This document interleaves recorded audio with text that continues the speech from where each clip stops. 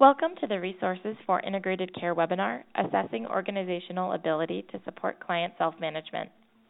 This podcast is excerpted from a webinar presented live on July 19, 2017. The webinar is presented by the Lewin Group in collaboration with the SAMHSA HRSA Center for Integrated Health Solutions and is supported through the Medicare-Medicaid Coordination Office at the Centers for Medicare and Medicaid Services.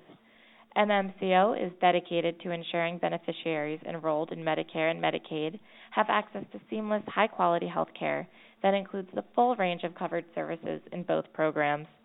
To support providers in their efforts to deliver more integrated, coordinated care, MMCO is developing technical assistance and actionable tools based on successful innovations in care models. To learn more about current efforts and resources, please visit our website or follow us on Twitter for more details. Our Twitter handle is @integrate_care. In this podcast, Larry Fricks, Deputy Director for the Centers for Integrated Health Solutions, talks about implementing a culture of recovery.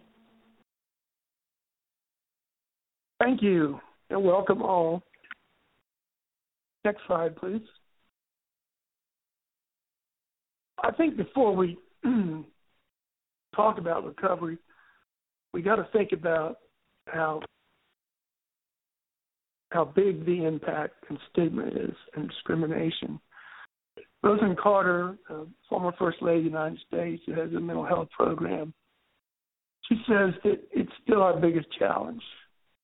So, even with all the, improvements we've made, I think there's still, it's just something you've got to consider when you're looking at recovery.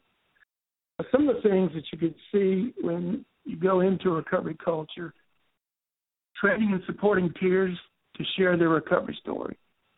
Our recovery story is one of our most important tools for connection and building a sense of trust. And so it's very important that we be trained on how to tell our recovery story. There's times when we tell that story and we spend too much time on the illness side. We don't have succinct points to make that it gives a real impact. Like briefly describing your situation when you were having the most difficult time, and what helped you move from where you were to where you are now. What did you do? What did others do? What have you had to do to overcome to get where you are today? And then what are some of the strengths and skills that support your recovery? Those sort of, questions help us really organize our recovery story. And so, if you see that going on and you see the support and also the skills for it, and you get a sense that there's an understanding of how important the recovery story is and how it differentiates us from non-peer staff. And then focus on the strengths of an individual rather than the illness. I experienced this. I'm recovered from bipolar illness and also addiction. And I just experienced over and over again that when somebody became aware of my diagnosis, the behavior changed toward me, and they started just seeing me through that diagnosis. This is a real issue, too, for peers in integrated care. We're hearing stories that when peers go to see a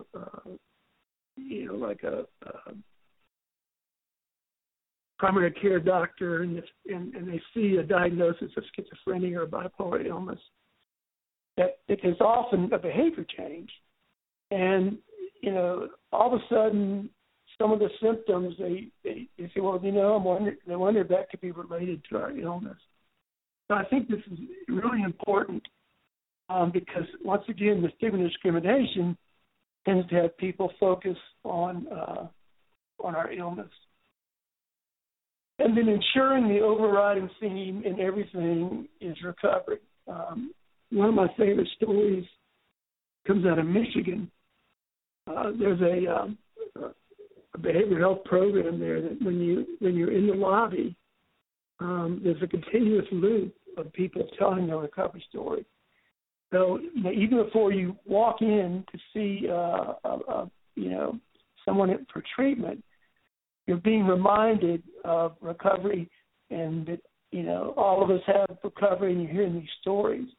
So I think that sort of recovery theme in everything is important.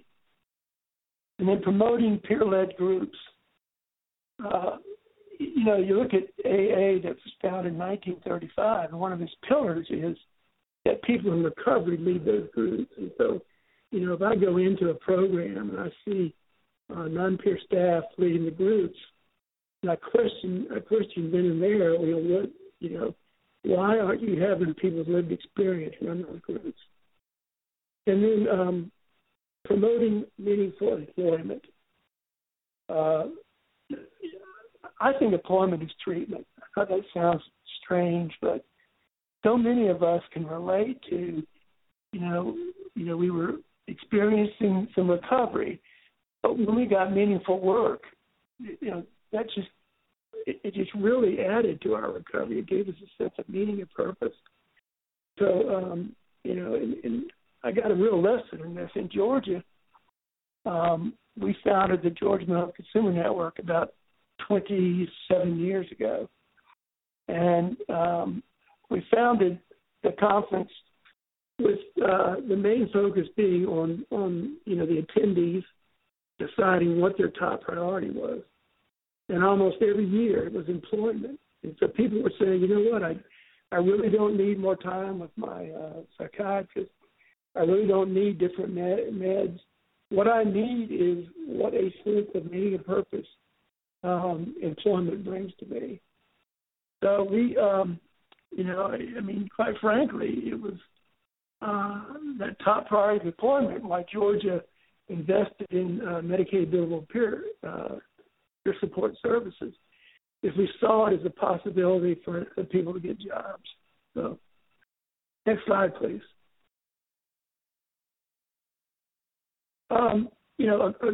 A goal that the individual owns is a foundation to recovery. And I hear people say, Larry Davidson, he just won't follow his treatment plan, and so if Larry owned it, if it was something that was built around person-centered planning, then he'd be more likely to participate. Ownership is key. And also understanding the personal benefit of reaching the goal, and ensuring everyone has input into program development and evaluation.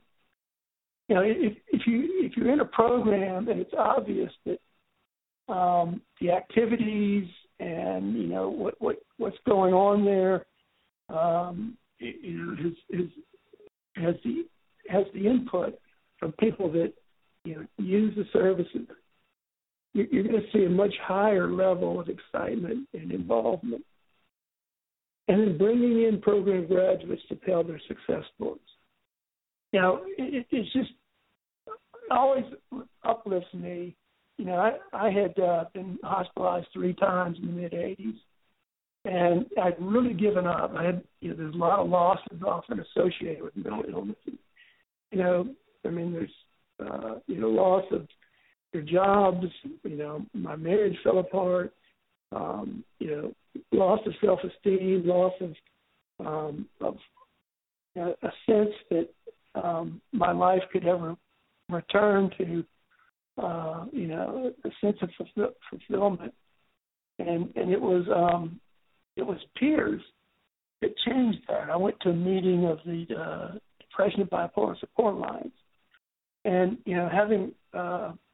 having people share their success stories was a big factor.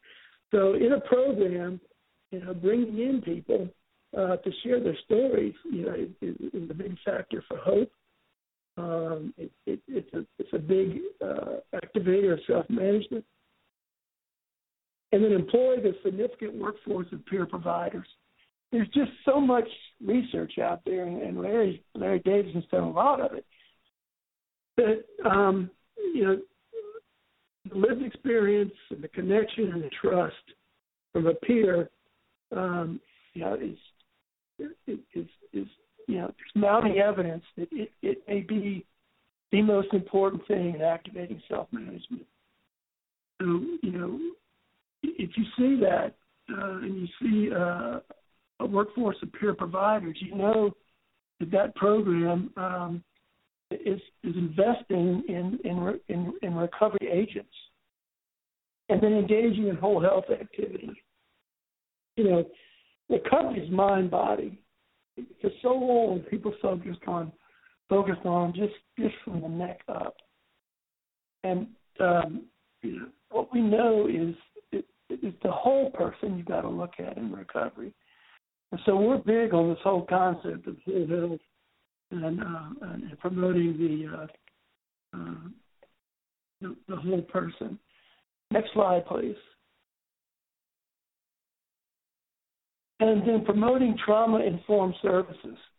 For years, people would not talk about trauma. They said it would re-traumatize us. And it's really been the people, the lived experience of trauma who have demanded that change. And so if you see that, that's being addressed, then you've got a program that is more tuned in to what's going on in people's lives. And then training consumers to write their own progress notes. There's no reason we can't write our own notes. Why does a clinician have to write our notes? We can be trained to do that, and then we have more ownership of it. And then educating staff and consumers on the definition and dynamics of recovery. People don't know what recovery is, and I think it's worth investing in staff and consumers, evaluating, looking at it, talking about it, saying this is and this is not, and then teaching skills for problem solving. Most peers have never been taught skills to problem solve, and if you're going to self-manage, you need a skill to do that. And so, when we train peer specialists, we include a problem solving approach that it lets you step outside of the problem and get more objective. And then there's steps that you can take to really get a hold of what the problem clearly is. A clearly stated problem is most of the success, and lots of times people don't know how to clearly state that problem. And then teaching skills for combating negative self-talk.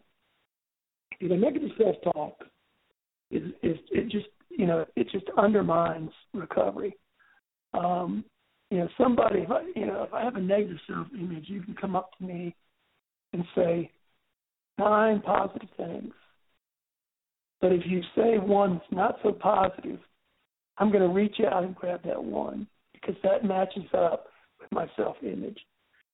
And so, because of stigma and discrimination, negative self-talk can really be an issue. I mean, everybody has negative thoughts and engages in negative self-talk.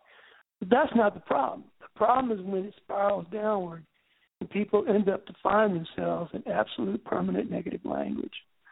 And we teach skills on how to deal with that. Next slide, please.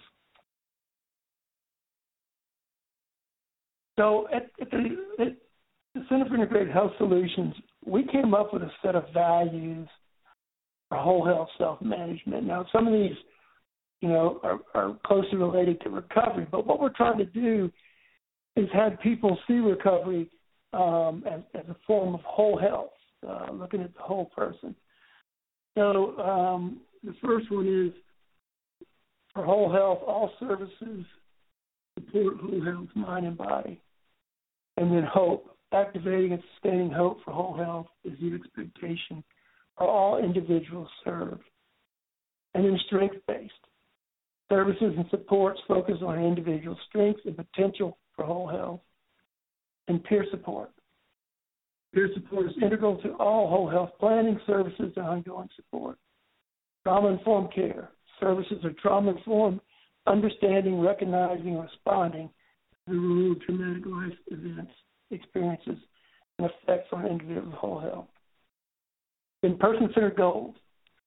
Individuals set whole health goals as a result of extensive person-centered planning that focus on their strengths, support, skills, values, culture, and preferences.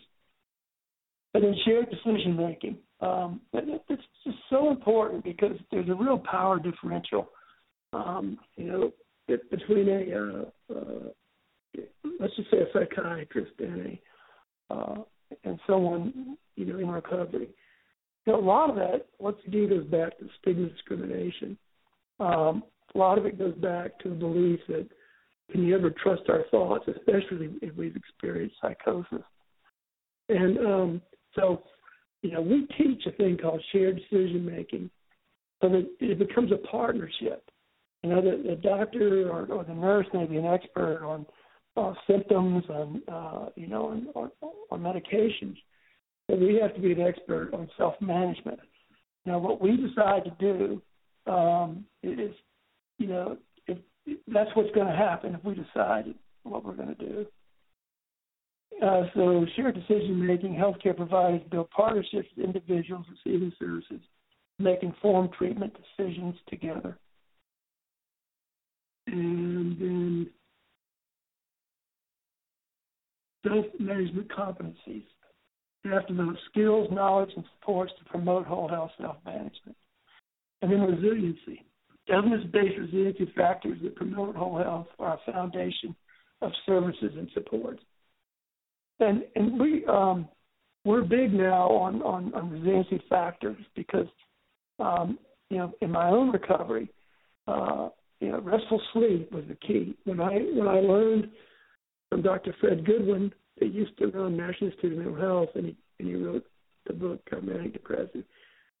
He told me that if I could manage my sleep, I was much more likely to not have a manic episode. So it's been the bedrock of my recovery.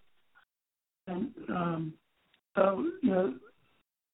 our work, in our trainings, we introduce these resiliency factors, and interestingly enough, is mounting evidence that a strong support network may be the most important health factor in a person's life that trumps everything else.